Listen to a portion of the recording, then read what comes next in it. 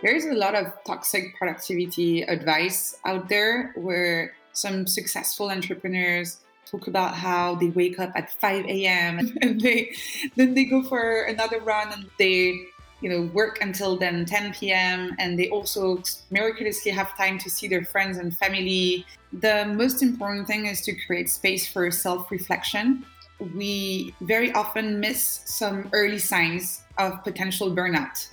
And burnout can actually be quite easily managed if you catch it early.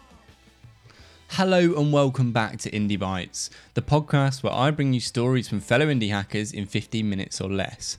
In this episode, we have Anne-Laure Lecomte, who is the founder of Nest Labs. I'd quickly like to thank Weekend Club for sponsoring Indie Bites. Weekend Club is a community I'm personally a part of, and it's made a huge impact on my progress as an indie hacker. If you've ever struggled meeting other solo founders and staying accountable, then Weekend Club is for you. Every Saturday we have deep working sessions, sometimes joined by up to 30 bootstrappers, including the co-founders of Veed and SimplePole. The Slack is one of the most enjoyable and active ones I've been in, and you get a bunch of software discounts thrown in.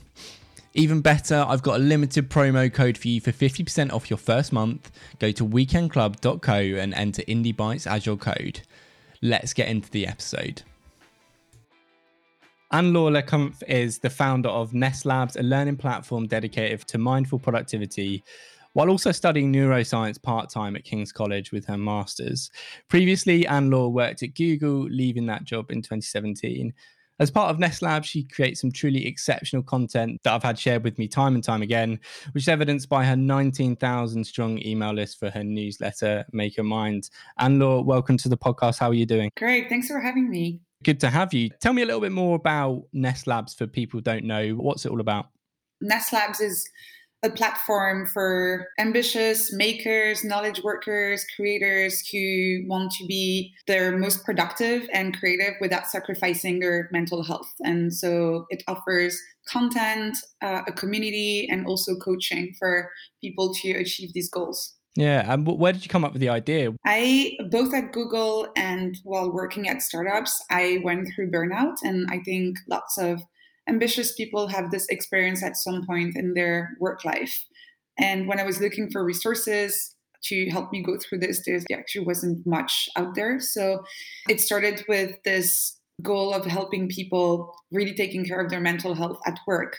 I've always been fascinated with how the mind works, how the brain works. How do we think? Where do ideas come from? How do we make decisions? So that's always been an area that I've been really curious about. Yeah, absolutely. Where are you at now in terms of subscribers and revenue with Nest Labs? And was it always generating revenue?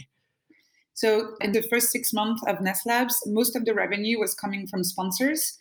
And I didn't really like this model because it meant having to chase them, a lot of back and forth, also quite irregular revenue where some weeks I had 3 sponsors reaching out and saying, hey, can I sponsor the newsletter? And some weeks there was no one. I figured that I really wanted to have some recurring revenue that I could, even if I was growing slowly, still something that is a bit more stable. And at this point, I have about 600 members in the Nest Labs community, generating about $3,000 a month. And that doesn't include all of the one-time revenue that Nest Labs is making through ebooks and other products that I'm selling. It's amazing how you've grown it. And I think that there'll be a lot of indie hackers who are at that level where they're trying to build something up and deciding on a monetization model. Why at the start did you go for the sponsorship route? And also, how did you start to build your newsletter list, which made it appealing for sponsors? At the very beginning with the sponsors, I didn't really have any outbound process. I just grew the newsletter and I made it clear with a little insert inside it that there was a spot here. So if any reader was also either an entrepreneur or working at a company that was relevant to the audience I was reaching, that they could just reply back and claim that spot for the next newsletter. There was no outbound work, but I think that making it very clear that this spot existed and also having a very niche topic made it appealing to sponsors because they could in one go reach a certain amount of people. The audience, I can really thank Twitter, I think, for most of subscribers. How beneficial has that Twitter following been for you? Because you have about 30,000 Twitter followers, and over how long was that built? Was there a specific time where it just started growing, or was it quite linear? It was very linear and slow for years. And I think up to 2 years ago, I only had 3,000 followers. It took off pretty recently. And I think it's because I really changed the way I used it. I used to just post whatever articles I was reading, not really contributing value. Whereas now I'm really trying to help people. And I really use Twitter to work in public. So I really show people my process. I show unfinished articles sometimes. I ask questions. I do polls where I really ask the community, what do you think about this? Should I write about this or that? And I think the fact that I switched from just broadcasting content on Twitter to working in public with the garage door open has been one of the main reasons why my following has grown so fast in the past year. I think lots of entrepreneurs make the mistake of falling prey to the planning fallacy, where you spend so much time trying to figure out, how am I going to go about this? What's the best framework to build this? And which library should I use? And how am I going to do this and that? And I think for me, building in public is a way to fight the planning fallacy, where instead of waiting until I have something absolutely perfect that I can put in the world, I just share little nuggets of my progress and I can get feedback much quicker. So it shortens the feedback loop too, which especially I think for indie hackers that don't have a lot of resources is a great thing to do, because instead of wasting a lot of time and money potentially going in the wrong direction, you can very quickly adjust. And so for me, that's one of the main benefits of working in public. You talk about mindful productivity a lot. What is mindful productivity? So a lot of the productivity strategies and content that are out there are really about getting things done. It's about productivity for the sake of productivity, and it's about getting as much stuff done as possible. Mindful productivity is about taking a step back and asking yourself, do I really need to do this thing? Am I the right person to do it? Is it the best way to go about it? And it's really about being mindful of the way you work, the way you think, the way you feel, so you can be your most productive while also taking care of your mental health. And so you can work on something and be in it for the long run. And I think it's particularly relevant for indie hackers, where very often you're a solo entrepreneur, you're the only person having to wear all of these hats and do all of these things. And as we mentioned, there's just so many hours in a day. Sometimes they might feel overwhelmed with the amount of stuff they've got going on, all the different hats they've got to wear, prioritization, maybe some even struggle with loneliness. What are the best ways to stay on top of everything, not get overwhelmed? The most important thing is to create space for self-reflection. A big mistake that we make, especially when we're passionate about our business, is to keep on pushing through. And when we do this, we very often miss some early signs of potential burnout. And burnout can actually be quite easily managed if you catch it early.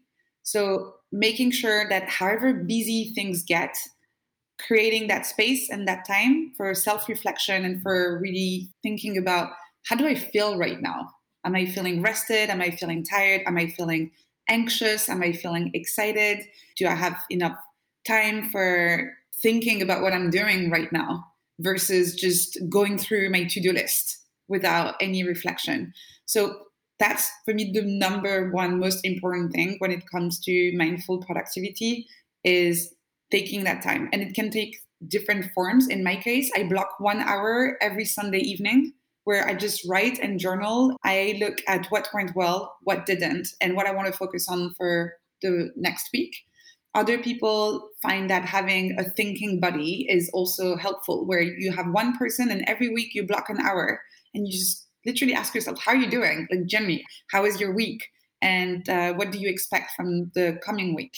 So there's lots of different ways to go about it, but creating that space and blocking time for it is the most helpful thing.